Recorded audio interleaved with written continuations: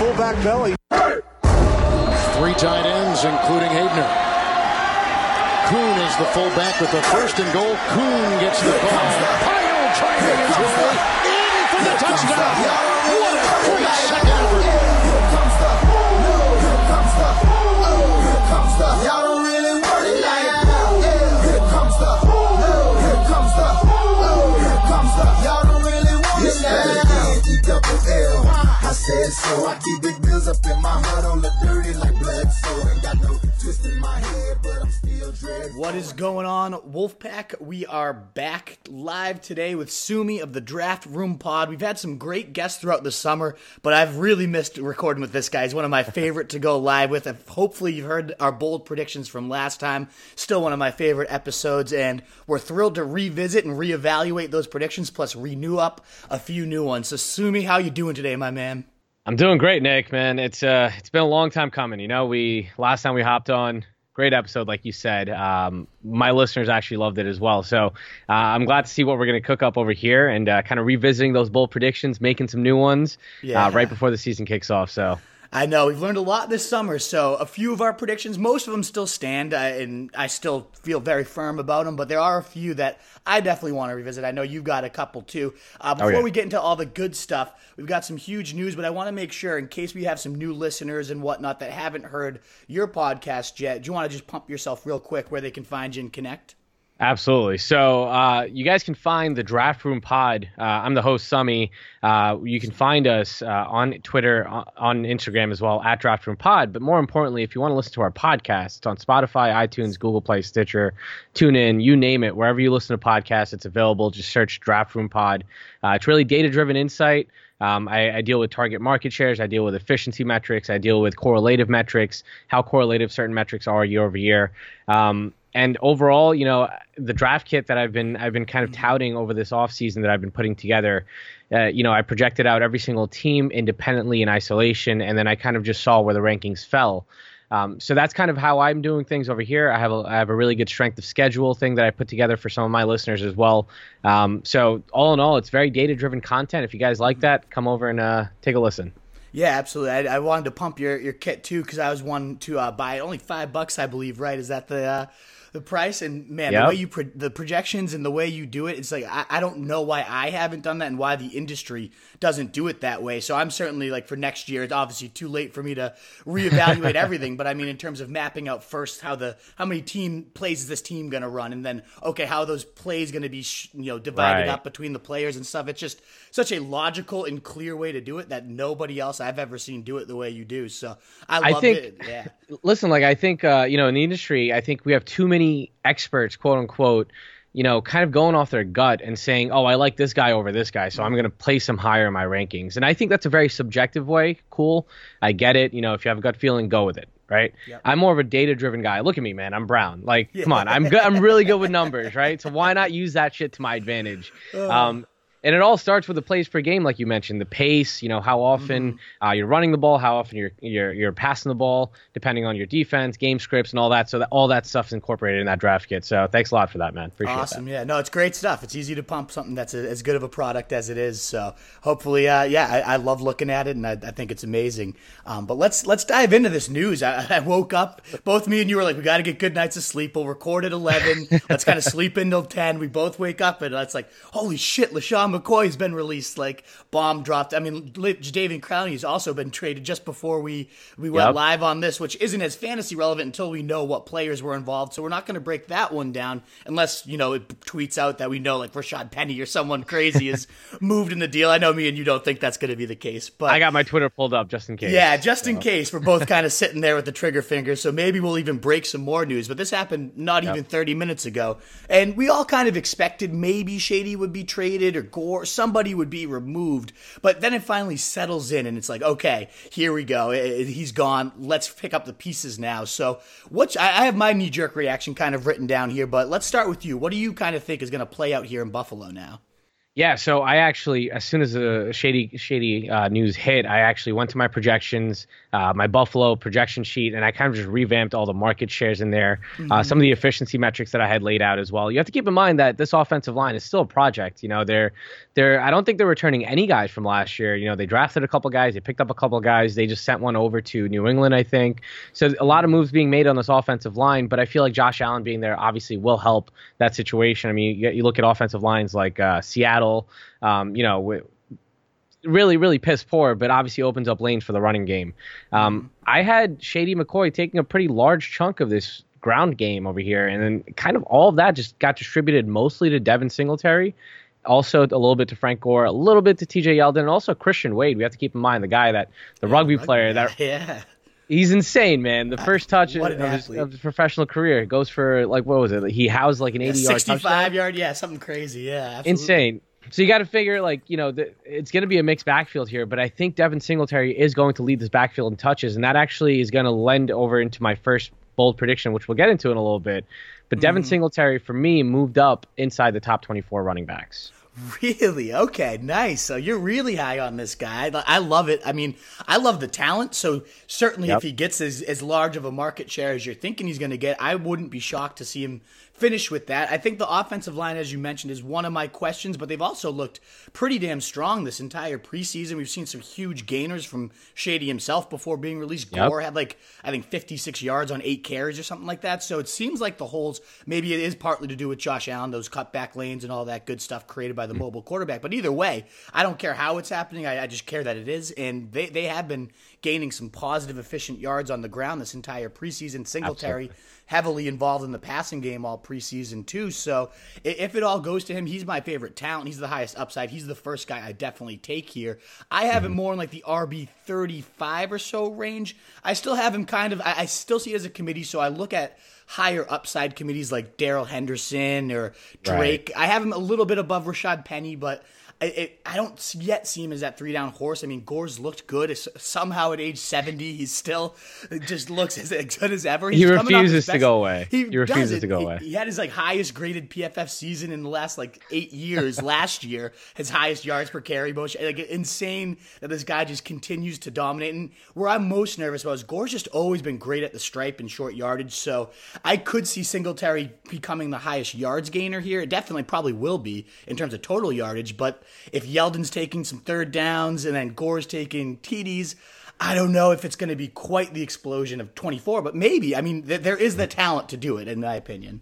Yep. I mean, listen, this guy was the second most elusive running back in all of college football yesterday, only behind David Montgomery. Yep. So you saw him in preseason. I mean, he looks great, right? Yeah, and 96 broken tackles, as you mentioned. Exactly. Insane. It just goes to show, how much confidence Sean McDermott has in Devin Singletary just by releasing a veteran like Shady McCoy. Although I do feel like a part of it had to do with him spoiling the Avengers Endgame movie. So yeah, exactly. He's pissed off. Yeah. And then in terms of Shady himself, it's there's still some juicy spots out there. A couple people are texting me already this morning. What do? I drafted McCoy even though you told me not to. And it's this is probably a good thing for him. Let's say he lands in Tampa Bay. Let's say he lands in Houston. Who knows what Houston's getting out of the Seattle deal, but ultimately both of those backfields, as much as I love Duke Johnson, especially with the Bucs, there's who the hell's going to lead that committee there is some ripe situations still out there that looked a lot better on paper than what McCoy's value would have been in this potential 4-headed beast. So if you had McCoy, I'm saying hold, don't freak out. He's do I drop him, what do I do? No, stay the course here. Let's find out where he lands and then we can make some moves, but there's still some great spots. Where would you like to see him go the most? Where would I like to see him go? Honestly, I own a lot of Duke Johnson right now, so I would not like to see him go. I don't either. Yeah, exactly. I still think Duke can eat if Shady ends up there, but I think that's the most likely spot, right? Because it's going to be not too expensive a contract. Yeah. They don't have a GM. They already have Nick Caserio lined up, our GM, New England, and if they give a running back a large contract, the first thing Caserio is going to do when he arrives next year is going to be rip that up and get rid of that guy, right? Because that's why a lot of people were saying hey, Melvin Gordon to Houston. I was like, no, that's not going to happen because they're not going to pay a running back with a guy like Caserio coming in next year. They chose to keep that job vacant for a reason. So I think Shady makes sense to Houston because it's not going to be too exorbitant of a contract. It could be a 1-year deal. Maybe Shady, this might be his last year. You never know. He might retire. we'll kind of see how this develops. Yeah. So I'm with you there because my bold prediction today was going to be Duke Johnson going for like 1,500 total at least, and 8 to 10 TDs. I love the fit right now as the every down horse, but then as soon as Shady got cut, I was like, well, I don't want to waste a bold prediction on this podcast and then have him just go and destroy everything right as I'm about to drop the episode. So I still think Duke Johnson, I'm with you. He could absolutely kill it there. Perfect fit for this offense. They run so much out of the shotgun, and he's like the 9th best running back out of the shotgun since joining Cleveland. So many different stats and parallels, and he's just so instinctive as a receiver that when everything breaks down, and it's going to break down quite often for that awful offensive line, I just think Duke is so good at getting out there in space, but Shady is pretty damn good at that too, so he would definitely throw a wrench in things. I'm hoping he doesn't because I have tons of shares. I've been taking Duke Johnson in round 6 like that. I labeled him the round 6 league winner because the upside is just so mammoth, but Shady could throw a huge wrench in there, so we'll keep our eyes peeled on that one. But we're now going to move into our bold predictions here, and we're first going to revisit. We're not going to go too deep into any of these. We're just going to kind of look at the list we laid out before summer hit. So obviously, we learned tons of lessons throughout the preseason, return usage and new scheme and how all the players are fitting in. Anyone that says preseason doesn't matter is just a lazy moron that you should destroy in fantasy because you can learn a ton. And we have, we'll have an episode coming up soon about the 10 biggest takeaways and whatnot over here on this podcast from the preseason. But with everything we've learned, we're going to just quickly check in. I'm going to read you your list of 8 real quick, and then any that you feel like have either been confirmed or changed for you based on any evidence we might have learned through this preseason. I want you to kind of shout out and just change any of those. Alrighty? I like it. Alrighty. So the 8 that we have from you here, we got Kyler Murray is going to be a top 8 quarterback. Drew Brees is going to be outside the top 12. Diggs is going to outscore Adam Thielen. Hopkins will finish outside the top 3 wide receivers. Bell's going to be outside the top 12 running backs. Carryon's going to be inside the top 12. And O.J. Howard will finish as a top 3 tight end. So out of those 8, are there any that you felt like, yes, I've been even confirmed further, or that 1 or 2 that you really need to change at this point?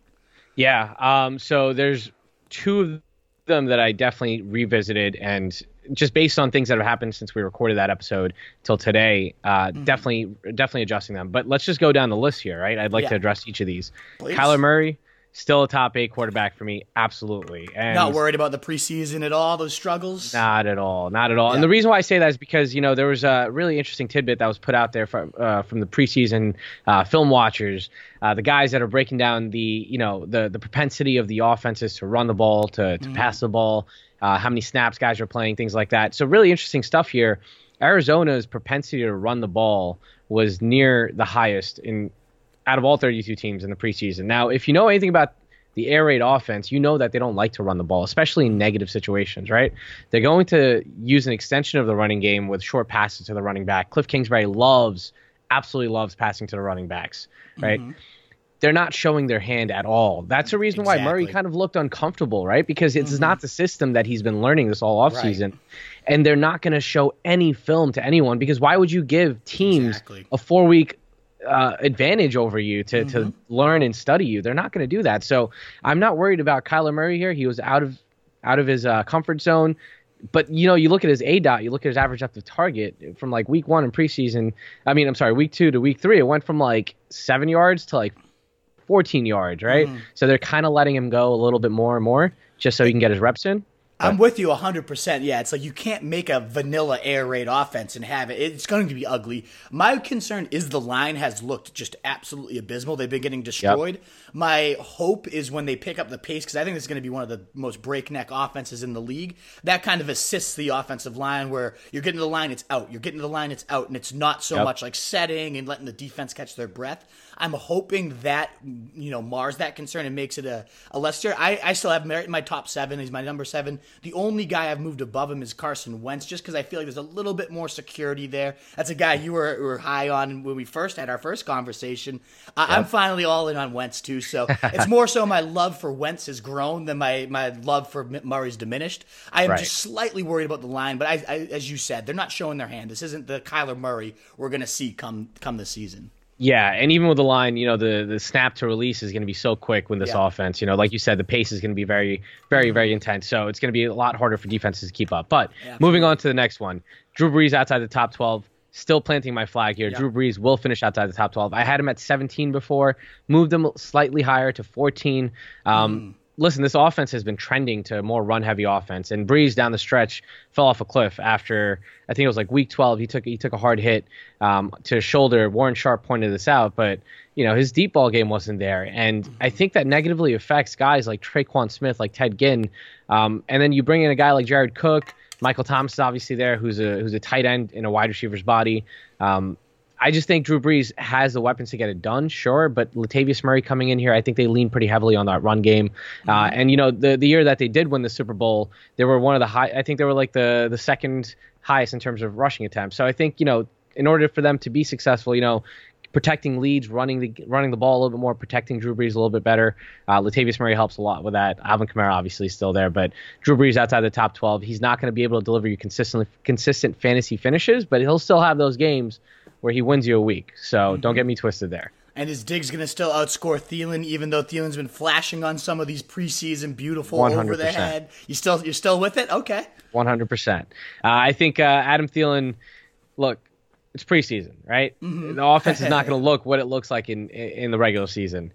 Thielen was out there, absolutely. We all know he's a stud. I think for anyone that needed a reminder, you guys saw what Thielen could do. I'm not saying Thielen's a bad wide receiver by any stretch. Thielen is insane. He's undrafted, coming out, and he's just, what is it, like a $90 million contract that he signed? I mean, this guy deserves it all, right? But Stephon Diggs, I think he's finally ready to pop. Should he stay healthy, I think Stephon Diggs benefits the most with the play action passing, with the 21 personnels, with the 22 personnels that's his offense is going to run. The longer developing, deep posts, deep corners. I think Kirk Cousins, being a really accurate deep passer, can find Diggs, and Diggs is going to pop this year. I truly believe that in this offensive scheme.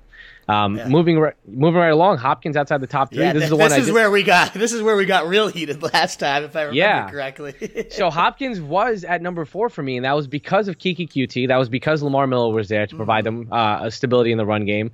Now you guys have like Demaryius Crockett, Karan Higdon, unproven talent back there behind Duke Johnson. Duke Johnson, I think, is going to play an integral part as a part of the extension of the run game, but Keke QT also going down. I don't know, man. I just think it's something about being on the same team as DeAndre Hopkins. You're just destined to get injured. Like, he needs to soak up 30% target market share. Exactly. So with those extra pieces, I just didn't have him having that market share. But now with Keke's injury, with Lamar Miller kind of missing time, I mean, yeah, sure, Duke is definitely going to take away from it a little bit, but DeAndre Hopkins is still that number 1 go-to receiver. And then on top of that, I'm going to talk about this a little bit as well in one of my bold predictions, but the strength of schedule is actually leaning towards DeAndre Hopkins eating a lot this season. Oh, absolutely, yeah. I'm glad you're back with the Hopkins trade, but the preseason has helped facilitate that. And one that I've actually hopped aboard that me and you went back and forth on a little bit last year was Bell outside the top 12. After seeing how good Ty Montgomery's looked, and after hearing about he's going to have a standalone role with or without Bell, I'm a little bit nervous about Bell myself. He's fallen to, I think, 15 or so on my overall big board. Might be like my RB 11, so I think he's still inside my top 12, but I'm with you. He's not a first rounder that I'm considering anymore. James Conner, this guy's that I'm going all in first. Are you still with Bell outside your top 12? 100%. And I think history will go to show that Adam Gase is not going to deploy Le'Veon Bell in the way that we would like. That's number 1. Obviously, Ty Montgomery you had just mentioned. But number 2 is obviously the center situation, right? I know they signed a couple of guys. Who did they bring back? I think they brought back some guy. Was it Ryan Khalil? Parodies or something? No, it was Khalil maybe. Yeah, it was Khalil, right? It was. It's like, why did this guy come out of retirement to play with the Jets? I just remember thinking, like, why of all teams, if you're going to come out, why? But why go play for the Jets? But that just goes to show how desperate their situation is, where they have to bring a guy out of retirement, right? So I think this offensive line is definitely concerning for the outside zone run scheme that Gase does like to run. Le'Veon Bell, listen, he's going to get targeted. He's going to get the work. He's paid to do that. I just don't think he'll be as efficient as he was. He was pretty spoiled with that offensive line in Pittsburgh, who's still top 3, top 4 offensive line. Absolutely. And last time, this is definitely the one we've talked about most this preseason, is Kerryon Johnson inside the top 12. And this was bold because they still had Theo Riddick at the time, and it was, in my opinion, just a 3-headed nightmare mess in an offense that I didn't feel that enthused about. But Riddick's since gone. Has that, obviously you probably love Kerryon even further. Where do you stand on this guy now? I was fully committed to Kerryon. I was fully assuming that Riddick would not play that big of a factor. So in my rankings, he didn't move much because I already accounted for Kerryon playing a three down role here. Even with a split though with CJ Anderson, right? Yep. There's going to be enough for both of them to eat. And Kerryon, he will have that workload. He will be a three down back. I know the preseason is concerning. I know CJ Anderson was out there in third down situations. Trust me, that's not going to be the case. CJ Anderson is a short yardage goal line guy that they're going to utilize. I think with run blockers like TJ Hawkinson, which I know is someone that's on your bold takes today, you have this line, you have the defense. I mean, things are just shaping up for Kerryon Johnson, even if this team sucks again. Yeah. Kerryon Johnson stands to benefit the most because of that passing down work. And I know you have guys like Ty Johnson, who's coming on pretty strong in preseason. Sure, he can definitely play a Theo Riddick role to capacity, but I think they know what they have in Kerryon Johnson. I know that Matt Patricia is not going to be involved too heavily in the offensive play calling. It's going to be Darrell Bevell's show. Darrell Bevell has shown what he does with his running backs in the past with Minnesota, with Seattle. He produces top 12 backs consistently, and I think that's what happens again this year. Yeah, no, the running back coach too saying we're not going to put a limit on how often we use this guy. I don't think anybody has that in their mind. Only further helps your case. So I'm definitely more aboard the Kerryon train. Not quite as high as you yet. If he stays healthy, that's my biggest concern. He has a history dating back to Auburn too, so I want to see him make it through the full season first, but he could absolutely explode. I just like some of the other guys that Chris Carson and whatnot that go around the similar range a little bit more. But I mean, you're with a lot of people are getting big on this guy, and I know you've been there right from the start. The last one here, OJ Howard finishes top 3, and I know that's going to lend to another one of your bold predictions, like which one of these top 3 don't fit in. So we'll get to that later. But why do you think OJ Howard could jump whoever you're going to take out of there? So listen, I had OJ Howard at tight end 3 earlier in June and May around there, just because of Bruce Arians coming in and him being such a mismatch against linebackers and against slot corners as well when they line him up in the slot, which they inevitably will. Which other receivers are here, right? You have to look at that. But to go back to the take, I've definitely moved OJ Howard down a couple of pegs because of certain other situations changing. You have Golden Tate, you have that suspension, you have Sterling Shepard coming off that broken finger. I think Evan Ingram slides into the top 3 spot for me just based on pure volume, right? Yeah. OJ Howard is down there in that 5-6 range where he has the upside of a top 3, top 2 because his efficiency is ridiculous through the roof, but it's talent just insane, of course. It's insane, I mean, but the volume is could you draw up a more complete tight end than 6'6", 250 that runs a 4.5 and can block? Size adjusted speed score, agility, it's insane. All of those metrics are through the roof. Just the volume, as you said. Yeah, how big of a slice is this guy going to get? Right. So, in terms of my bold predictions from last time, I had Dak and Josh Allen finishing towards the top 10. I still feel pretty good about the upside of both guys. I actually feel better almost about Josh Allen now. He's showed some nice improved accuracy in the middle range game. We know the rushing upside's still there. Dak, I need Zeke to show the fuck up if I'm going to have that prediction come through. His efficiency metrics are widely different when you have that play action, the threat of Zeke in the backfield and his receiving ability. I like Pollard. I like what he's shown, but still, if Zeke doesn't show up, I'm not going to feel quite as good about Dak as I do Josh Allen in this, which I know a lot of people would flip. I had Mayfield as the top scoring QB. That was when Tyreek Hill wasn't there. I still think this is the Pat Mahomes. There's nobody coming close. I think it's ridiculous. And I know you got one, I think, as I look down the agenda, that's the one guy I think could genuinely threaten him. So we're going to get there. You have someone that could take the Pat Mahomes throne. To me, I don't see him ever relinquishing that title, but Baker, I think, is still a great bet to finish as the number 2 with Odell showing good chemistry, developing. The one I really wanted to change, and that's Chris Godwin being overhyped. I think I was just getting pissed about how much I kept seeing this guy's name on Twitter. Yes. Shut the fuck up about Chris Godwin. Yes. I get it. He's a good player, good volume. But then you go out and watch him play, and it's like, holy hell, this guy is really good. He's got a great chemistry with Jameis Winston. I'm all in now. He's kind of I've got a receiver that I'm going to talk about that goes in round 4 who's going to be a top 7 guy in my opinion, but Godwin's my next pick is a round 4, round 5 guy that just blows up and is a wide receiver 1 this year. Any thoughts on any of those first 3? Yeah, actually, the Hail Mary prediction that I do have ties in with Godwin. So, okay. I'll deliver that at the end. But no, I totally agree with the Baker Mayfield take. Moving him down a couple of pegs. That offensive line obviously hasn't looked as good. with the Patrick Mahomes stuff, obviously I'll get into that as well with some of my bull take. But I'm on board with you so far. I like the Josh Allen Dak take. I like that a lot. Godwin overhyped. I was right there with you. So yeah. If you change it and you change your tune, or is that going to come in the Hail Mary you have? It's going to come in the Hail Mary. We'll save it then. How Okay, I feel sounds about good. In terms of my other ones for wide receiver, I had Moncrief exploding as a top 25 guy, and I actually feel just as good. A lot of people, have you seen James Washington touchdowns after touchdowns all preseason?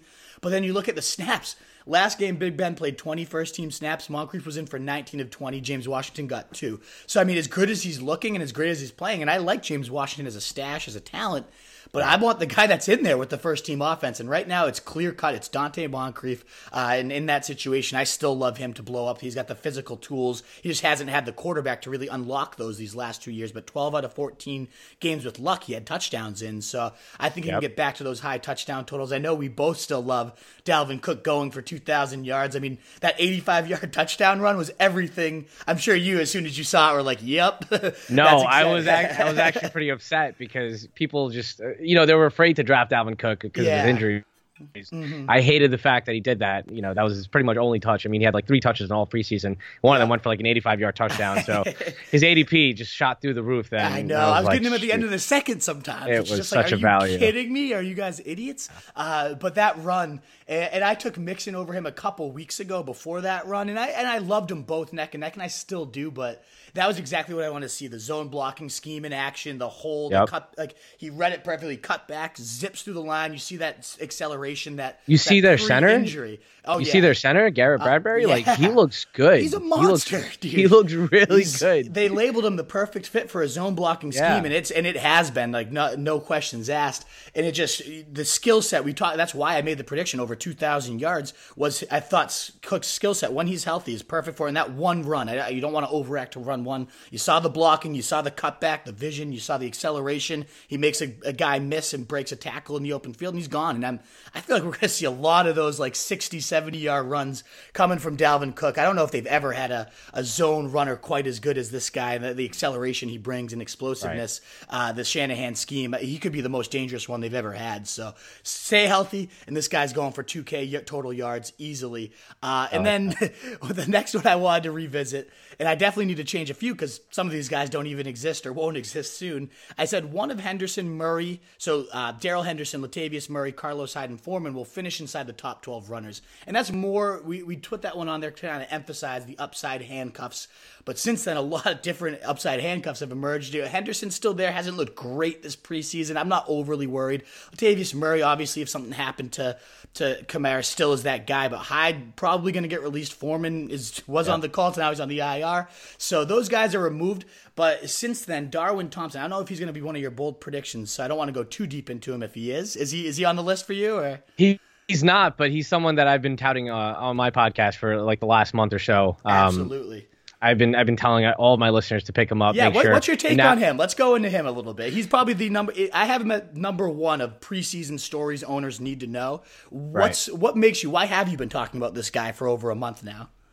So, I mean, I liked him coming out of college, man. I mean, I liked him because, he went to a small school, Northwestern Oklahoma A&M. He was offered a scholarship by a D1 school just because he was that good. He put up a 1,000-yard season in D1 on like 150 touches. He was one of the most elusive backs, I think the third most elusive back behind Singletary and Montgomery last year. So I just like this kid's talent. You think you think he can't power through the line. He's got sneaky strength at 195 pounds. He's short. Have you seen that picture of him? Like shirtless? Dude, it's literally a cannonball of muscle. Like, it's ridiculous. It looks photoshopped. Like, it looks like a Dragon Ball Z character. It's insane. It's insane. But, I mean, I think when you watch him run, he looks eerily similar to Kareem Hunt with his contact balance. He's definitely inconsistent in his vision. But also on the flip side, Carlos Hyde, like you mentioned, could be cut.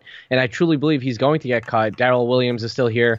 But then you also look at Damian Williams, right? A guy who's never earned a starting role on his own merit. It's happened because the chips have fallen that way. Jay Ajayi got traded in Miami. He got the first crack and he went down. And then Kenyon Drake got the next crack up.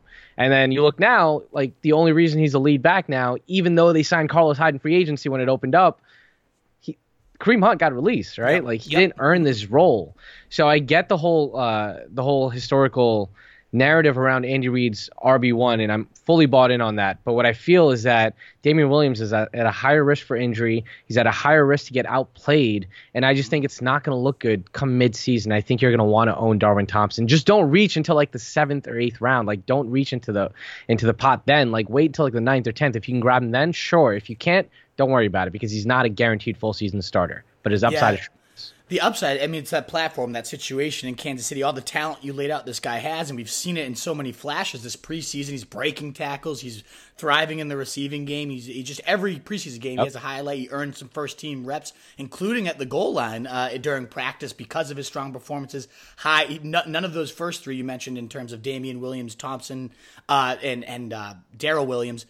What's that? Darrell Williams, is that right? Darrell Williams, yep. The one that's always forgotten from everyone. Maybe he needs to be on people's radars, too. I always forget about him, too. He's like the Ito Smith of his backfield. He's exactly, like right? Ineffective. He's used in like short yardage situations. He's just there. He's the body. Exactly. So who knows what that guy's going to do. But ultimately, none of those three play in the fourth preseason game. Carlos Hyde gets 8 carries, looks as shitty as ever on him. So I think his removal is a foregone conclusion, which makes me feel better about Damian Williams. He had 10 touchdowns in 6 games. I was nervous he might lose that role. But I'm with you. I mean, if Thompson's showing better every time he touches the field, which I wouldn't be shocked if he does, then by midseason, if he has that gig, any running back in that offense, it's such a juggernaut, is going to be a monster if they're getting 50 to 60% of the work. And I could see that shifting to Thompson's favor, whether it's by injury, whether it's by just better play come midseason. So if you in 8th, 9th round stash, I'm all about it. I think he's got the highest upside of him. So I'm changing that prediction to, instead of Hyde, obviously that becomes Thompson. Foreman's gone, and who knows what's happening with the Texans. But Thompson's really my favorite, even above Henderson. Latavius Murray's still above him just because he has a clearer standalone role. Yep. But I love Thompson. And then my last one I won't spend much time on. Noah Fant finishes top 10. He's looked lost so far. I mean, rookie's such a tough rookie tight ends rarely translate, and he just, he's had some drops, hasn't been where he needs to be. So maybe come mid-season, this is a guy that comes into some value and finally finds his footing. But unlike another rookie tight end I'm going to talk about later, he just doesn't seem fully ready. I know you were like, you're insane, this is not happening. And I'm at that point where he's, top 18 or so for me, but he's not going top 10. You know what it was? It was a whole Flacco narrative. Flacco loves his tight ends and all that. Exactly. But in all honesty, this offense is not going to be something that you want too much of a part of next year. Fangio is a defensive-minded coach. I think this defense is going to be one to own next year, where I do think that they could be a top 3, top 2 defense. I'm with you, yeah, absolutely. They could absolutely. I mean, the scheme is so complex, so great. But I don't think this offense is going to breed fantasy points like a lot of us are expecting it to. Yeah, no, I do love. I mean, I'm intrigued by Scangarello, their offensive coordinator, coming from. And he's Shanahan disciple. You got to pay attention to. So we'll see how it unfolds. And that's part of it. Was is this going to be his Kittle? Is this going to be that variation of it? Right. But if he's not producing and just not where he needs to be, he's not going to be on the field. So I'm not quite there yet. So that wraps up those predictions. Is there any last commentary, or are you ready to move on to the new ones? No, I'm ready to move on. The only thing I just did want to point out is like Darrell Henderson. It's kind of concerning to me with how he's looked in zone blocking runs. I mean, he hasn't.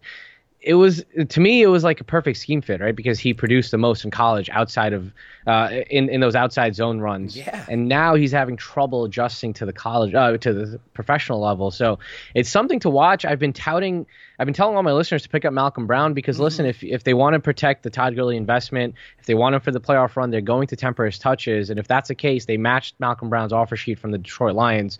Malcolm Brown's going to be mixed in, and right now he's practically free. So if you can get a guy that's pretty much free in the last round of your fantasy drafts, who's on a top 3 offense in the league, who could potentially work his way up to 12 touches a game or something like that, I think that's a no-brainer right there. So yeah, I think it's a great point because I've just been Henderson all preseason. He's just become a little bit too expensive. And he's been so expensive, whereas maybe it's Malcolm Brown who's the better fit. Certainly if Gurley goes down, he's the bigger guy, so who knows if he takes the lion's share of that work. So I'm glad for my listeners' sake that you're bringing up Malcolm Brown because I haven't talked nearly much about him, even though I do take him often in the last 2 rounds or so of a draft. I do love the value of him too, so thanks for bringing him up because, my listeners definitely need to hear about that guy. So we're going to move into our new predictions. We're only going to do one per position because if we do two, we'll be here for another 3 hours. Knowing me and you, we can just we'll talk make like football. 4 prop bets. Exactly. Yeah, the prop bet. Yeah.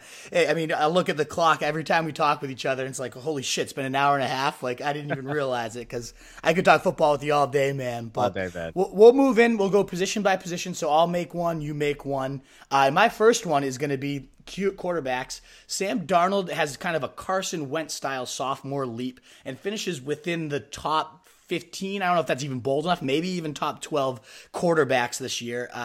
With Wentz, he jumped up to 33 touchdowns his sophomore year, and I just see that getting thrown to the fire as rookies. They both had their flashes, but they both looked a little bit uncomfortable at times. And then you just saw Wentz in the preseason that next year, and it was like, oh shit, he really is just like, I'm here, I'm ready, and sure enough, he looks like a monster MVP style pace.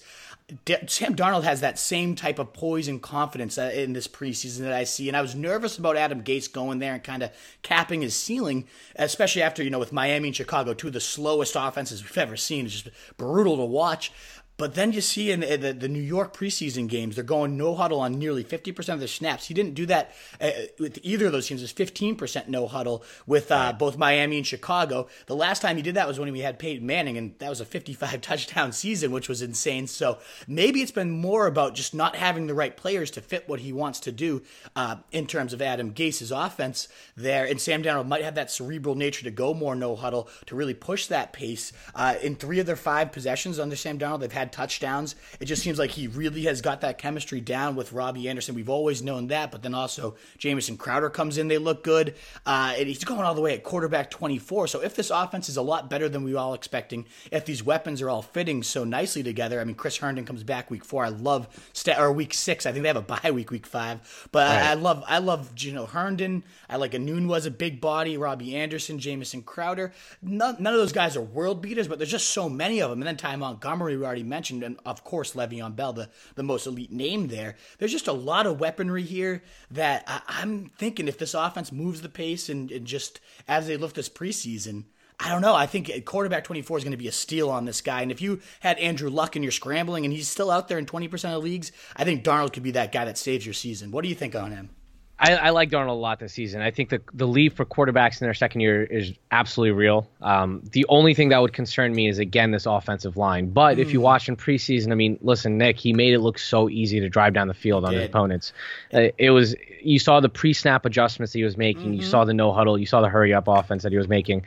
I think Adam Gase, to me, is not as good of a play caller as a lot of people tout him out to be, because I think Peyton Manning days definitely hold him up in that regard. I think if he doesn't get it done in the next year or two, I think he's going back to the coordinator. I don't think he's going to be looked at as a head coach. But Darnold himself, like you said, the cerebral nature, he's such a smart kid. He knows how to adapt to different games. But also another concerning factor is that the New York Jets actually face the 7th toughest pass defense strength of schedule this year. Really? So, okay. Wow. Yeah, they have the 7th toughest overall strength of schedule as well. So it's definitely a little bit concerning there. But I think Darnold is one of those guys that can kind of transcend that. And, in pressure situations, he looked really good down the stretch. I mean, weeks 14 to 16 last year, he was a QB6 in terms of fantasy points per game. He lit it up, and he looked really good after coming off that injury. So I'm on board with a second-year jump. I think he definitely outperforms his QB 24 ADP right now. I like it. Could I ask you a general strength of schedule question? I know you've done a ton of digging into it. I'm not sure if you have any metrics on, how much those translate year to year, because obviously new coach. You said, the Broncos, for example, you expect a top 3, top 5 unit with new coaching, obviously new talent injections and whatnot.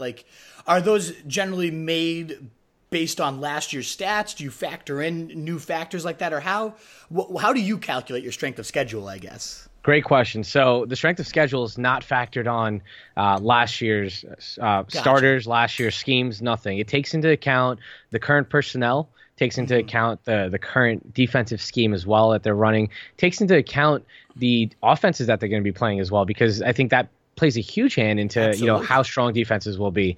I think some of the guys that I'm a little bit lower on, but I think could end up some of the defenses that I'm a little bit lower on that could end up outperforming is Green Bay. One of those defenses, where they just have insane depth there. Jair Alexander coming in, taking a second-year leap as well. I think Green Bay with their pass rush is looking really good as well.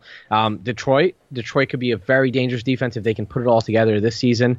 So those are kind of teams that I'm in limbo about, where I do think that I do have them ranked a little bit lower than they potentially could end up in terms of their overall defensive strength. But no, to answer your question, it really goes into 2019 personnel, 2019 scheme, and all that. Alrighty, cool. Yeah, I just wanted to go through that. It's great to know there. I love all the rankings you projected out there too. Those grids are great, man. I lost myself for like an hour. I was in the middle. I was like, just take a break and check out Sims. And then I was in there for an hour and a half. Like, oh shit! Like, look at all these graphs. I think I texted you at like 4 a.m. Like, hey man, I've been up like looking at your stuff. Like, yep. I love that stuff. But I get lost in that stuff all the time. It's so, and I don't know Excel at all. So when I see these things that you're creating, I'm just like, this guy's a brainchild. Like, I don't know how he makes these things. It's insane. But moving on for your bold prediction, it says here you think Deshaun Watson QB1 overall finish. That means above Pat Mahomes, God himself. Why can this guy challenge God's throne?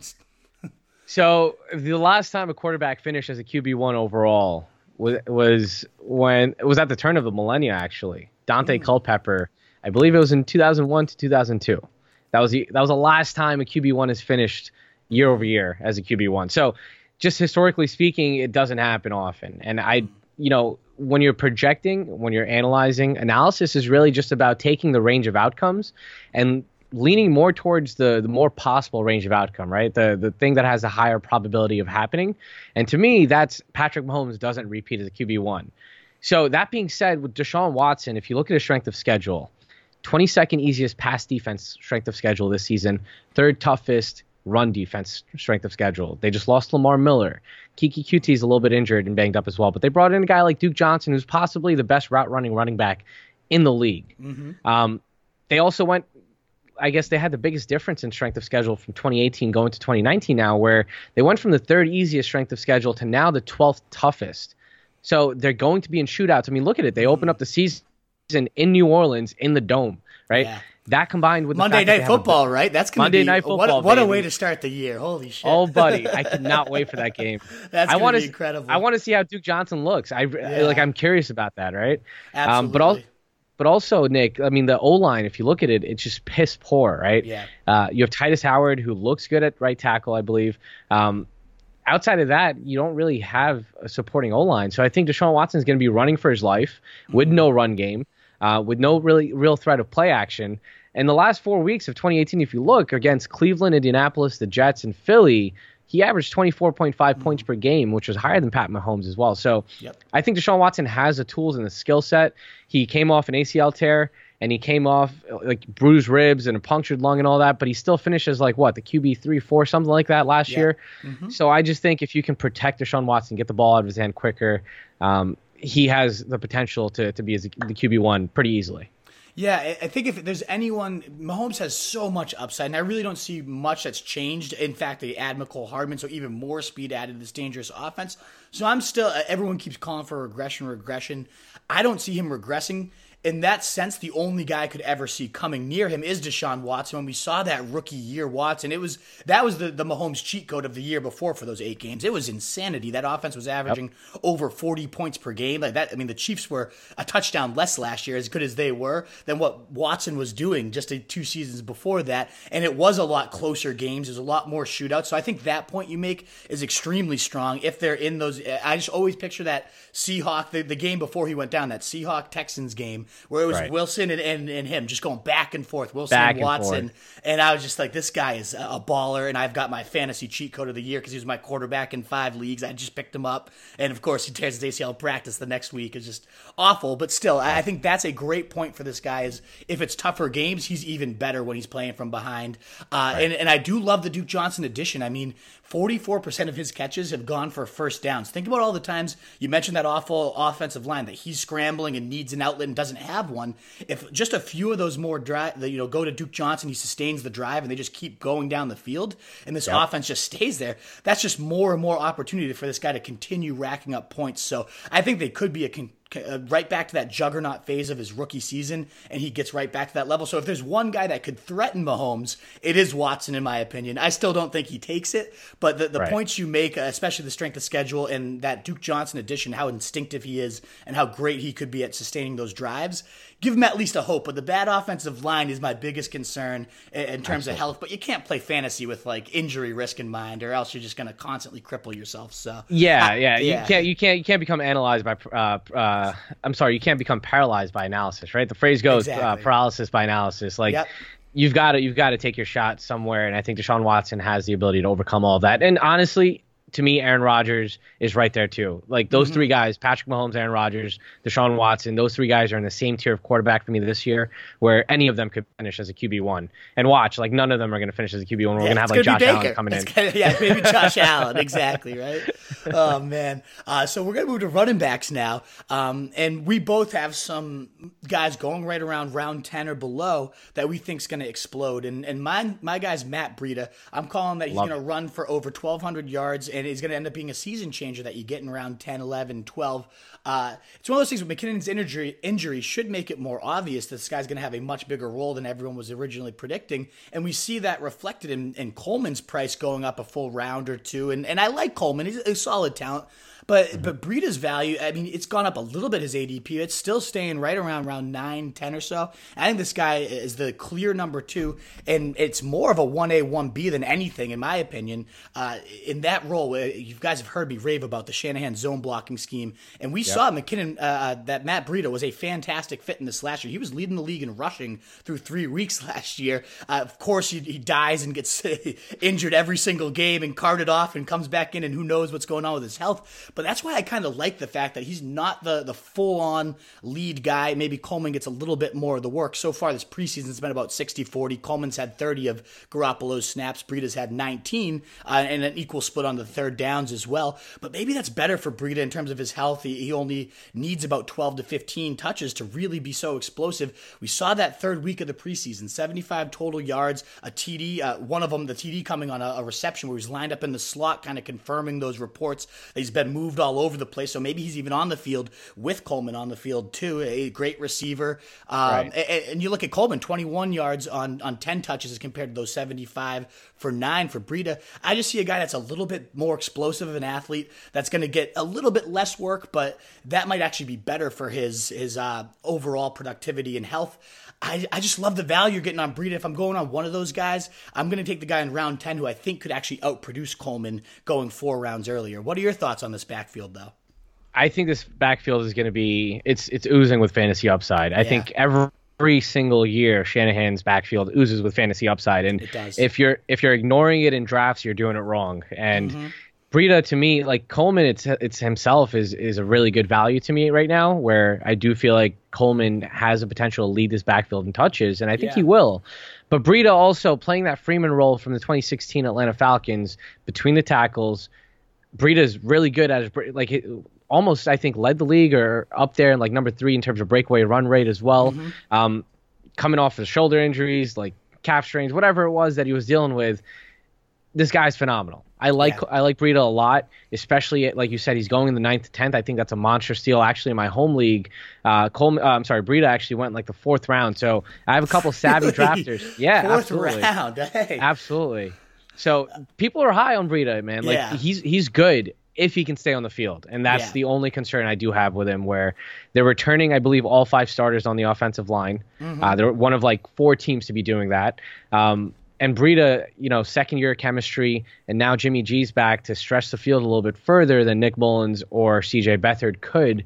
I think Breida eats this season. I think, like you said, 9th, 10th round is an absolute steal for a guy in the Shanahan backfield. I think that line, the point about the line is so important too, returning all 5, because the zone blocking scheme is all about chemistry between your linemen and knowing they're going to be in their zone and you're going to get yours. And they were already, I think, a top 10 run blocking line last year. So to have all those guys back and have no chemistry issues and only further that, I mean, that's when a zone blocking scheme is at its deadliest, when these guys are in perfect unison. And we saw that for stretches. Yeah, what were you going to say? And plus, like, you have Joe Staley and Mike McGlinchey in his second year now, and then like you said, the chemistry is so crucial because, a guard has to throw that chip block and get up to the second level to start blocking, as the breakaway run's happening. So I think that's huge, like you mentioned, with the chemistry. And I think we're going to see that proven this year as well. So I think that's a huge point to bring up. So I should add that into the analysis as well. Another running back going in round 9 or 10, who knows how his price will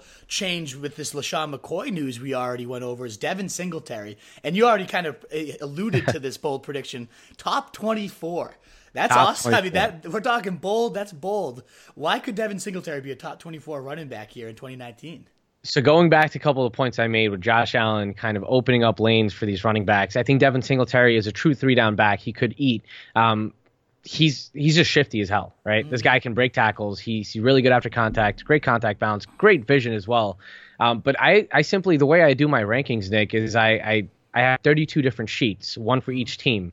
And all of their rosters are there. I have their market shares broken down by player. I have their efficiency metrics based on historical data, based on current situations like offensive line, things like that. So I do all of my rankings in isolation. And what that means is I simply just adjust market share and efficiency on the team projection page.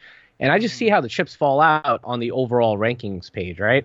So I adjusted my rankings. I shifted some of the market share over to Devin Singletary.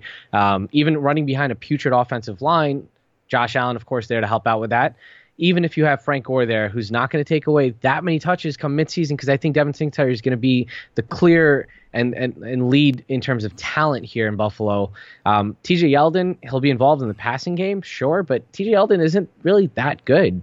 I think Devin Singletary, he's way more elusive than TJ Yeldon. And I think TJ Yeldon ate last year because of necessity, right? Leonard Fournette was out. TJ Yeldon was a top 12 back because he was getting fed the ball through the air so much, but that's not the case this year. I think Devin Singletary runs away with his job come week 8, week 9. I think they found their successor in LeSean McCoy. And he was compared to LeSean McCoy throughout the pre-draft process for that elusiveness, for that ability to make people miss in a phone booth. And we've seen that on display this entire preseason. I think the one drive that sticks out in my mind with this guy, too, is the first week of the preseason. And I think it was a 10-play drive, and he touched the ball on 7 or 8 of them. It was like they were clearly just seeing what happens if we feed this guy and feed this guy and feed this guy. And all he did was get first down after first down after first down. He didn't end up capping the score off. I think Gore might have got the touchdown at the end of it all. But ultimately it was, I know, right? Exactly. That's what I am a little worried about is he's going to do all the heavy lifting, Singletary, and Gore's just going to come running for 6 after he racks up all the yards. I'm a little nervous about that. But ultimately, when I saw that drive, I was like, they're treating this guy like a workhorse, and he's only responding. So maybe that gave them the confidence to release McCoy, that they had this guy who could be a 3-down back someday. And then McCoy gets released. It's definitely, if you read the tea leaves, and I really like that you bring up this idea that he's going to be a bench player anyways, so you don't have to draft someone for immediate startability. He's going on your bench. Let's look for the upside that maybe by midseason, this guy is a monster. We see it every year. There's always those midway point guys that just finally take over, finally get the volume we've been hoping for, and then end up blowing. I think Miles Sanders is another one similar in that boat. He's going to be in a committee with the Eagles with Jordan Howard and whatnot, but maybe by midseason he's getting 60% of this insane offense. Then I can stash that guy as round 7-8 pick. And one other thing to note here, Nick, is the Bills actually have the 6th easiest strength of schedule when it comes to running defenses. So if Josh Allen can open up lanes here, which we all know he can, and this is another reason why I'm starting to warm up a lot on Josh Allen and even Lamar Jackson, who faces the easiest rushing defense schedule this season. Really? Yeah, that's another nugget to keep track of. Yep. So both these quarterbacks could just rush for 1,000 yards this season. But that being said, facing that easy of that soft of a schedule, I think Devin Singletary stands to benefit. And also, you look at the defense. Ed Oliver here now, Ed Oliver looks like a future Hall of Famer, dude. He looks insane. I know that's a little bit I'm exaggerating a little bit. That's hyperbole, but this defense is looking really, really scary. Legit. Yeah, absolutely. I like Ed Oliver a lot. I liked him pre-draft, and I love his landing spot. I think Sean McDermott's an amazing coach, defensive-minded coach, and I think this offense, while the ceiling is capped here, I think they could be really good. I wouldn't even mind if you predicted them to sneak in a wild card as well in the playoffs. I totally see that. Good. Absolutely. Yeah. As a Patriots fan, I'm a little nervous for the Bills this year. They have the recipe that, get the ball out of Brady's hands and play stifling defense when he does have it. Yeah. They make me, I mean, the Patriots are still going to steamroll. I'm not overly concerned quite yet, but if any team in the division is going to threaten us, I see it being them.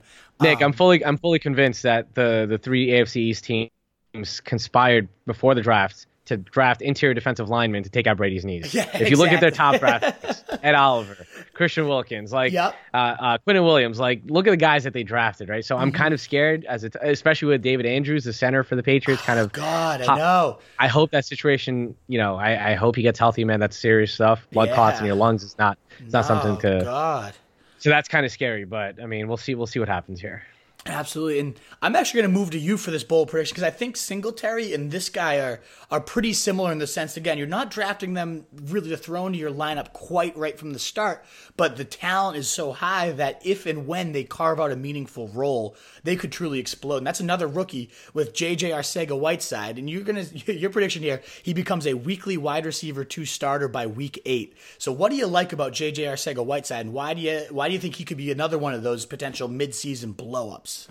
I think the question should be, what do I not like about J.J. Arcega-Whiteside, right? Because I think this kid has it all. Yeah. He was my number two dynasty ranked wide receiver after the draft. I think they got a steal in the second round. Yep. I think he was like the 6th or 4th wide receiver off the board overall. And I think Philly is really building for the future. This is one of the deepest teams in the league. You have Alshon Jeffrey here, he just has a laundry list of injuries since coming into the league. Matt Collins, who we don't know what's happening with him. He might be healthy, he might not. D-Jack's also with that ring finger issue. Nelson Aguilar, who is rumored to be on the trade block. Earlier in the offseason, he was a cut candidate as well. So the other pass catching weapons here don't give me too much confidence, right? Yeah. And then you look at, the other weapons that they have, like Goddard, like Ertz, guys that can take away top coverages over the middle of the field. Like, how do you defend this offense when you have a guy like J-Jaw, who's a really good contested catch receiver as well? He can do it all. He can line up in the slot. He can line up outside. He can box out in the end zone. They have a top 4 offense in the entire league. And if you look at his college metrics, 74th percentile breakout age at the age of 19, 12th most receptions over 10 yards, 8th most receptions over 20 yards. This guy's just an absolute stud. And I think if injuries do happen, which unfortunately it's football, it's going to happen, I think it's a clear path for J.J. Arcega-Whiteside to have a really strong rookie season. Absolutely. The talent is 100% there. We saw it on display in the dress rehearsal where he had 9 catches, 100 yards, and a TD, something of that nature. Getting moved all over the place, being used on deep patterns, being used on screens. He can do it all. And what I love is that platform. The offense is so explosive, and it's so impossible to defend. The worry is, of course, you mentioned all these other weapons, is how much of a share is he going to get? But a lot of them are injury prone, and who's to say this guy doesn't have more natural talent than any of them at this stages of their careers too? So if and when he does carve out that meaningful slice of this unbelievable aerial pie, he's going to be a beast. So I'm with you. Definitely very well worth stashing. And you mentioned the ring finger. Who knows how that lingers? Maybe right from the start, Arcega-Whiteside gets that number 2, wide receiver role, and he just becomes irreplaceable. He's just that good that Carson Wentz and them. Why fix what's not broken? That totally could happen right from the start if this ring finger thing lingers and he's kind of that number 2 guy in this offense. So I love you. I think that's a great prediction, a great guy to stash. And again, just that mindset of you don't have to draft everyone to put them in your week 1 lineup. It's about who could be a blow up down the stretch here for me. But also, you don't even have to draft J-Jaw. He's going undrafted in 99% of leagues. Nobody's going to pick him up because he's a rookie receiver. And obviously, there's a stigma around rookie receivers and tight ends where they don't necessarily blow up the first year. This is a guy that I would look to pick up maybe in week 4, week 5. I think that's when, there's a downside where if Alshon goes down, J-Jaw is an immediate plug-and-play option. Yeah. So you kind of want him on your bench for that situation where your league mates go to the waiver and they're like, oh, shit. I don't he's not not right. He's already had. He's already. That asshole has him already. That again. asshole. Now, why does he always have him? Yeah. God damn it. Sabi again. He got him again. Damn it. Right. So there's that upside there. But I mean, it's not a guy that I would immediately draft, but the path could be paid for him pretty easily down the stretch. Absolutely.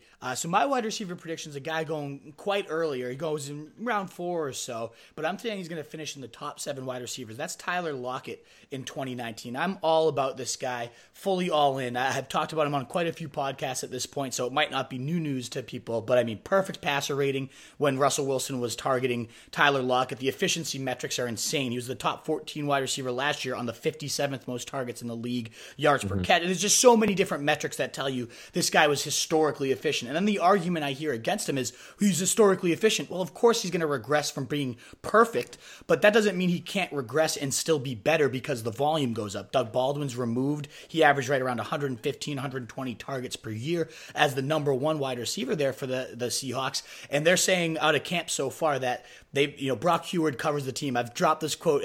My listeners are probably rolling their eyes right now like, oh, this quote again. But Brock Huard's covered this team for 11 years. He said in 11 years of watching practices, he's never seen the Seahawks make such a concerted effort to get one guy the ball as they have Tyler Lockett. He's in the slot. He's out wide. He's in the backfield. He's just going all over the place. Jet sweeps.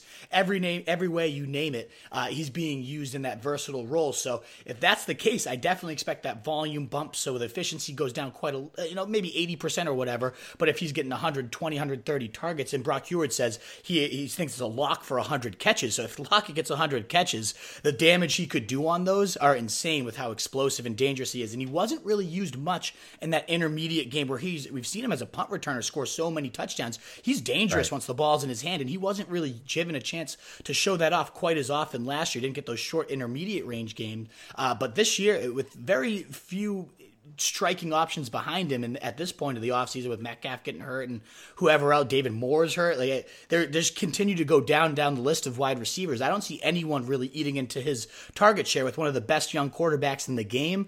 I'm calling top 7 wide receiver here for Tyler Lockett. He has the Tyreek Hill style upside if he was used that way. I think this is the year he gets used that way and just blows up. I like it a lot. And, initially in the offseason, I was a lot lower on Lockett because of the guys that they drafted. Not necessarily DK Metcalf, but also because of David Moore taking a second-year leap as well. Mm-hmm. And then you'll have guys like Gary Jennings, who I'm pretty high on. I remember that. Jennings, yeah. he's still my guy. I think Jennings is going to be the best. He's going to turn out to be the best receiver they drafted. I know he hasn't really done much in camp and preseason, but I truly feel like once he gets everything refined and polished. But anyways, going back to the point here I was trying to make is Tyler Lockett, listen, I was a lot lower on him. I thought like he was capped because of his inevitable regression heading his way.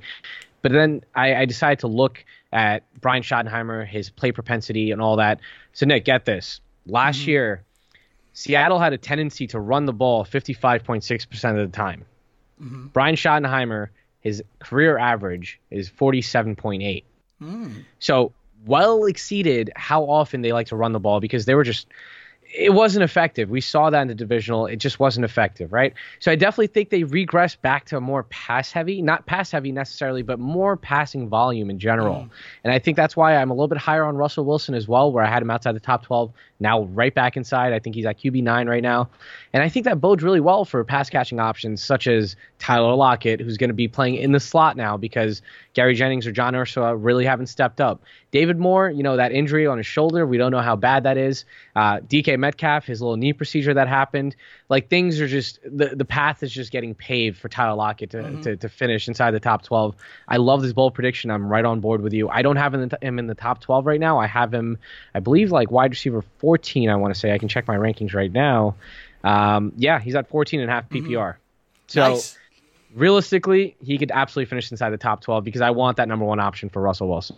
Absolutely. And another thing that could force that increased volume is think about all the defensive talent they've lost this year. If they're giving up as many points as I expect them to, I think they're going to have one of the sneaky worst defenses in the league this year. I mean, they've consistently, you think of the Seahawks and they always have good defense, and Carroll does know how to coach them, but they've lost some significant talent this year. So that could. We thought that last year too, but exactly. But even a little bit more gone this year and not much to replace it every year. Exactly. It's like the Seahawks are going to regress on defense and then they don't. Right. So we've been calling for it for a while, but maybe this is the year. And if it is, Russell Wilson, as good as they come in those comeback situations, he averages the most points per fantasy drop back. Like, it's insane how many points this guy gets. He just doesn't drop back nearly enough. So if that does flow, I love everything about him, regardless of whether they have to increase the volume or not for the whole passing situation. But there is a good case to be made that they're going to have to this year. Last but not least, so we're going to be on opposite ends of the tight end spectrum here. You're going to go right up towards the top of the top three, and you're saying there's a big name that everybody locks in there that you don't see finishing in the top three this year. Who's that and why? I just think it's very dangerous to make the assumption that the top three is a top three and that's it, right? Yeah. Because we have Travis Kelce, George Kittle, Zach Ertz. And some would even flip that and say Travis Kelce, Zach Ertz, and George Kittle. Mm-hmm. I think it's a very dangerous assumption to make that Zach Ertz is automatically in there. And the reason I say that is because the reasons that we talked about with J-Jaw. So many weapons here in this offense with Dallas Goedert as well coming on strong in the second year. We saw what he can do in preseason. We saw what he could do down the stretch last year as well. And I think last year with Zach Ertz, it was more out of necessity that he received the volume that he did, right? Because he saw 156 targets last year, Nick, 116 receptions. He had more receptions in 2018 than he had targets in the 3 previous years to that. He had 112, 106, and 110 targets from 2015 to 2017. Last year, he was only number 2 behind Travis Kelce in terms of target market share. You also look at Philly didn't really have a run game, right? So Zach Ertz was an extension of that run game, short routes over the middle, get separation from the linebackers. He was really Wentz's safety valve. And I truly believe that's going to happen again. But I think with all these added weapons, Aguilar, Jeffrey coming back healthy, J-Jaw, Goddard, you have a couple of these guys that are just coming back, and I think the pie is not big enough for Wentz to feed Ertz as much as he did last year. And also, you look at his efficiency, 10.2 yards per reception. The only ones worse in the top 20 tight ends were Austin Hooper at the tight end 6, and then Cameron Brayton, tight end 19. So I think Zach Ertz definitely takes a step back. And I think next year we're going to be looking at Hunter Henry, O.J. Howard, Evan Ingram, or maybe even possibly T.J. Hockenson, like you mentioned, as a part of that top 3. And T.J. Hockenson, that kind of leads nicely into my bold prediction. I can totally see the regression, though, in target share. There's just so many mouths to feed there in 2019. The only way that could potentially benefit him is there were points where he was by far the number 1 defensive focal point, and this year it's going to be harder to key on him. But I do think maybe that helps the efficiency spike. I still think the volume decrease is going to be heavy enough that he's not going to finish as high as he did last year in terms of targets and whatnot. I am a little bit more nervous about Zach Ertz this year. But you mentioned the name T.J. Hockenson there as a potential guy that could just blow up and be even top 3. I won't go that bold, but I will say, he's getting drafted as the tight end 18, 19, 20 right now. I think he finishes as an every week starter, a tight end 12 by the end of the regular season, and goes for at least 750, 800 yards and 8+ scores, which from tight end these years, there's very few that can get you such of those sets. I'm sorry, I struggled a little bit there. But, we see that you read all these reports that they're building the chemistry. Matt Stafford and him, they're working after practice, all these good talk about, joint practices. He's the one he's looking to in the red zone against the Patriots. I obviously read those ones very closely as a Patriots fan. They kept talking about how Mini Gronk, is this their guy? Is this Patricia's version of it? All the Patriots beat writers just raving about Hockenson destroying them in the red zone. You see in the preseason, those last 2 games, catches 4 of his 5 targets, 52 yards, 2 of them going for first down. So he's looking for him in those third down situations. Talk about, just a physical monster, 6'5", 251. He's had some run blocking concerns this preseason I've been reading about, but ultimately that was one of his calling cards coming out, was he's a beastly run blocker and that he can be a true every down guy. So I'm hoping that gets coached up and kind of shakes out here. But what I really do love too is you've mentioned Bevel a few times with Kerryon Johnson. He is such a run heavy guy, but with the run heaviness comes a lot of play action down the seams with the tight ends, and especially high usage in the red zone. Jimmy Graham just 2 seasons ago led the NFL with 26 red zone targets and 10 scores inside the 20, and even better, that was 16 of those looks coming from inside the 10, and 8 of those scores coming from inside the 10 as well. So when they're really close, they love that play action. They love to find the tight end in those one-on-one matchups in the red zone, and he certainly, T.J. Hockenson, has that body to dominate in that area of the field. So I really like the idea of at least 8+ scores. It's just a matter of will he get the yardage to complement those so that he can actually be a reliable guy and not just a touchdown or bust option, and I think he does. Right. What are your thoughts on Hockenson? Yeah. I love Hockenson, man. I think, he was everyone's number 1 rookie tight end coming out, him or Fant. These Iowa guys, they're just breeding tight ends. It's a really good program, it's looking like. And I think for the next couple of years, we're going to continue seeing guys from Iowa coming out, just like absolute studs. Yeah. I do think that Detroit did get their Gronk in T.J. Hockenson. I'm not too concerned with the run blocking, with the pass pro. I think the talent is there. given a real game, I think we'll be able to see what he can really do. This guy's been known to put defenders in the dirt consistently. I think his talent is generational. I know that word gets thrown around a lot, but his talent it's absurd. It's through the roof. And I think he landed in a really good scheme that uses a big body over the middle. And I think TJ Hawkinson is a big reason why I'm a little bit lower on Kenny Galladay as well. But also that's to be seen. So I like this bold prediction. I think TJ Hawkinson could be in the conversation of a potential breakout top 3 tight end next year. So going into the drafts next year, we could be talking about, hey, TJ Hawkinson could be a top 3 tight end in 2020. So that's how much I like this guy's talent. So I'm completely on board with you there. Yeah, similar like OJ Howard, right? Like we've seen those flashes and whatnot. Now maybe is the year he gets that true volume. I am a little nervous because you've cited either on this pod or others I've listened to you on about how good Marvin Jones is in the red zone too. I mean, he scares me quite a bit in terms of, as good as big body as Hawkinson is, Jones is no slouch in the red zone. Galladay's got a big body too. So I'm hoping it's kind of bevel and the play designs lead to more tight end usage down there. But that's the one concern that would really halt this breakout, in my opinion. Dude, as we're going, I said we're going to, if anything breaks, we might have to cover it. Schefter just tweeted out, talks between Cowboys and Zeke are intensifying, both sides aiming to wrap up a new deal this weekend. Really? That is a bomb. That is a bomb. So that kind of hurts. That kind of hurts because in one of my leagues, I'm the Zeke owner because I got him at 1.6, and I was like, there's no fucking way I can pass him up at 1.6. Yep. I unfortunately got sniped with Tony Pollard going ahead of me in like the 7th round. So I picked up Josh Gordon in the 7th round. My thought process was, even before this Julian Edelman injury happened, I think I sent the trade out on Thursday.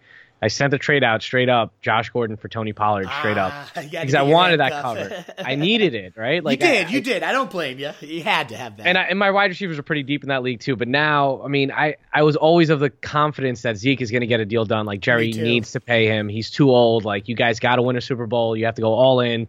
Fucking just sign him, Yep.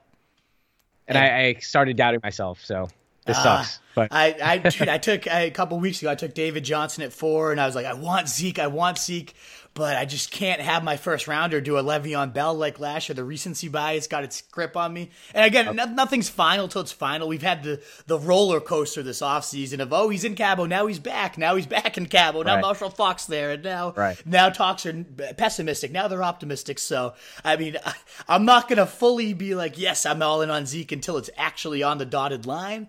But man, I mean, if you're drafting this weekend and you're listening to this one, that you got to feel a lot better about Zeke and the talks really just intensifying and then making sure they get this done. One thing I'm kind of concerned about is actually Pollard eating into Zeke's target share now, because we see how good Pollard is. I think Pollard can have standalone value in this offense, play that Tavon Austin role that they've been wanting to deploy, the failed role with Tavon Austin that they traded to the LA Rams for. I think Zeke, to me, he was the number one. He was a 101 all off season. I've definitely reassessed that a little bit with Pollard coming on a little bit stronger than I had expected. I don't think. I mean, listen, I have full confidence Zeke still has the ability to lead the league in rushing yards, but his target volume is what really took him over the edge for me. So it's gonna be something to watch. Absolutely, yeah, it's a good point. We did have one more Hail Mary prediction from both of us. I know we've been going pretty long. Do you still have time to get your Hail Mary out there? I'm here if you are. I'm absolutely here. So let's do it. What's your Hail Mary for 2019 here that no other expert would ever agree with? Oh, boy. Oh no. So other experts would agree with this. They would definitely agree with this. But very few experts would ever agree with this. yeah, they would. And it sounds kind of crazy as well as I'm saying it, but I think this year, Chris Godwin and Mike Evans both have the potential to finish inside the top 12. Oh, yeah. I'm with you, too, then. Yeah. Let's look at the context for a second, right? Let's take a look at who else is here. O.J. Howard. We all know O.J. Howard's here. But who else is behind the depth chart? You have Justin Watson, Scott Miller, Bobo Wilson, DeMarcus Lodge, Rashad Perriman. Like, who? Who? Nothing.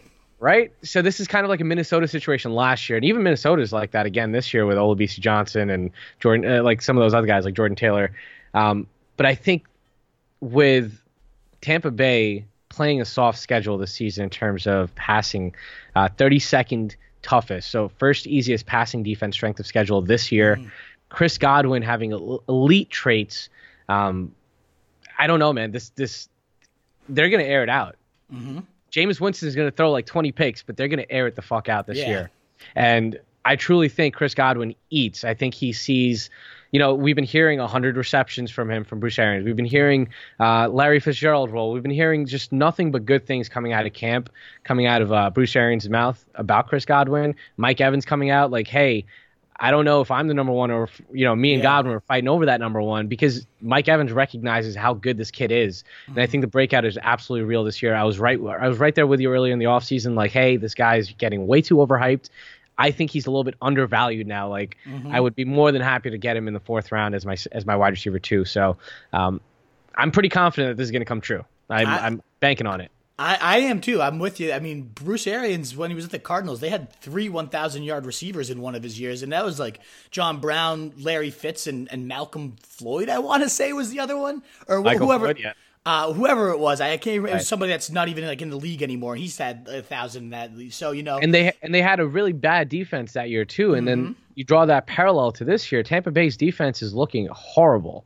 Right. It's looking extremely bad. So that lends to them meriting it out. And that's what a lot of people are saying is, how could Jameis Winston sustain? Everyone has Mike Evans and Chris Godwin in their top 20, and then they have O.J. Howard in their top 5. You really think Jameis Winston can sustain that? Yeah, I mean, I think he's got the arm talent. Sure, he's got questionable decision-making, but throwing an interception and going down even further isn't going to hurt the passing game stats long-term. Like, that's just more game script. Let's keep airing it out. So I love this prediction. I think both those guys definitely finish inside the top 12. What might be even bolder? Do you think there's any chance Chris Godwin outscores Mike Evans and is just the number one there? So I've been hearing that a lot, and I won't take it that far. Because, listen, Mike Evans is one of the worst yards after catch receivers in the league, for sure. I'll give him that. He has one of the least efficient metrics when it comes to after the catch, because he's simply just a go up and get it kind of guy. Yep. Chris Godwin, I think, he does a little bit more after the catch. He actually does a lot more after the catch. I have Tampa Bay leading the league in terms of passing attempts. So I wouldn't be surprised. Don't color me extremely surprised if Godwin finishes higher than the Mike Evans. It could be a difference of like 2 or 3 touchdowns. I think that's really fluky. That's something that's very hard to predict. As of right now, I'm going to go with proven elite talent with Mike Evans finishing ahead of Chris Godwin's, but I do think the breakout is real this year for Chris Godwin.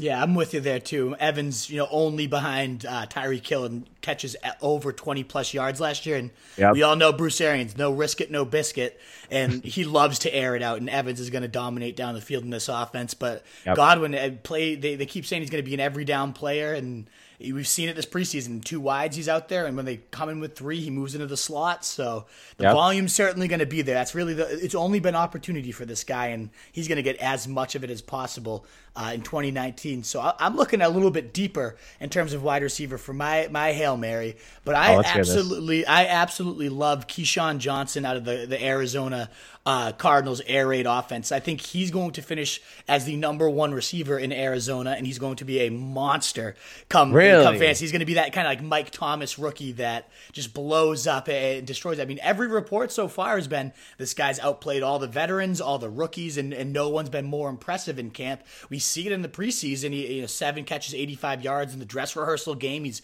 what we read about him. He's where he needs to be. He catches the ball when it's thrown to him, and you just see much more of a synergy with him, with Kyler Murray, as compared to Christian Kirk, where the ball's kind of sailing over his head, where he's only playing on half the snaps and switching in with Larry Fitz. It's been Keyshawn Johnson that's kind of that fixture in all the reports. He's the main vein of the intermediate game, and that's what the air raid is getting it out, getting your guys the ball and letting them run.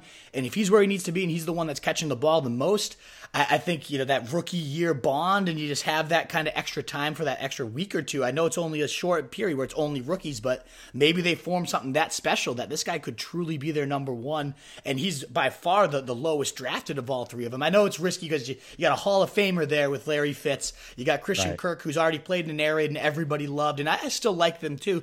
But if this is an offense, you think Kyler Murray is going to be top 8, as do I. I think he's going to throw for 4,500 and a bunch of TDs. There's going to at least be a third that's very viable. So in that sense, Keyshawn Johnson should be on your fantasy radar as a potential starter anyways. But I think it's very, very plausible that he could end up being that number 1 there and just blowing it out of the water. And he goes undrafted right now. So I love Keyshawn Johnson. Check your waiver wires now. A lot of people, who do I pick up at wide receiver? There's nobody out here. Keyshawn Johnson's the guy. Go for him. Wow, that's a really spicy take, actually. I like we it. call it a Hail Mary for a reason. That's throwing it 100%. out there. But 1,000 yards, I'm calling it right now. Keyshawn Johnson. Wow. I wasn't that high on him. I think I might have to do a double take on him. I have him receiving like 8% of the target market share here because I just think Andy Isabella, Christian Kirk, Larry Fitzgerald, like these guys will be involved no matter what, just by default. But Keyshawn Johnson has impressed, and that's a really spicy take. It's I might have spicy to as do hell, that. but yeah.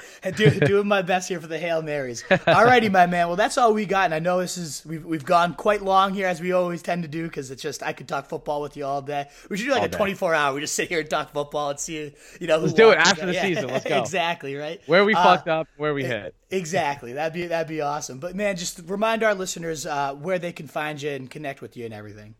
Sure. So you guys can find me on Twitter and Instagram. I'm putting out random stats. I'll be putting out my start sits, my weekly rankings on both of those platforms. You can find me at Draft Room Pod. That's one word. And then obviously you can find our podcast on your favorite podcast listening platform, whether that be Apple, iTunes, Spotify, Stitcher, you name it. There's a million of them out there. If you like listening to us on CastBox, go do it. Look us up, Draft Room Pod. Again, data-driven content. That's really what we focus on. We don't like gut takes. That's not our thing. We like to back up our takes with data and evidence. So if you guys enjoy that, definitely come check us out. As you should. I mean, one of the best up-and-comers, my man, Sumi. I think you're going to be, soon enough, it's going to be people looking back. Appreciate that Draft Room Pod, getting his roots in early. I'm happy to host you on here, and it's a fun time. If any of your listeners didn't follow us, we are Roto Street Journal, at Roto ST Journal on Twitter. I'm at Roto Street Wolf. On Twitter, you can find us at rotostreetjournal.com. And this is the Fantasy Fullback Dive podcast, ffbdpod.com for show notes and all that good stuff. And as Sumi mentioned, on all your platforms, Stitcher, iTunes, wherever you listen, Spotify, you can search Fantasy Fullback Dive. You'll find us there too. But it's been a blast, man. It's been too long since we caught up. And I'm so happy we were able to fire up the mics before the season. And hopefully during the season we can carve out some time and keep it rolling, my man. No doubt, brother. All righty. Enjoy your Labor Day weekend and take it easy. Happy grilling. Absolutely. We used to have it all, but now's our curtain call. So hold for the applause. Oh, oh, oh, oh. And wave out to the crowd and take our final bow. Oh, it's our time to go, but at least we stole the show. At least we stole the show. At least we stole the show. At least we stole the show. At least we stole the show. Straight ahead. Devlin, second effort, third effort, touchdown.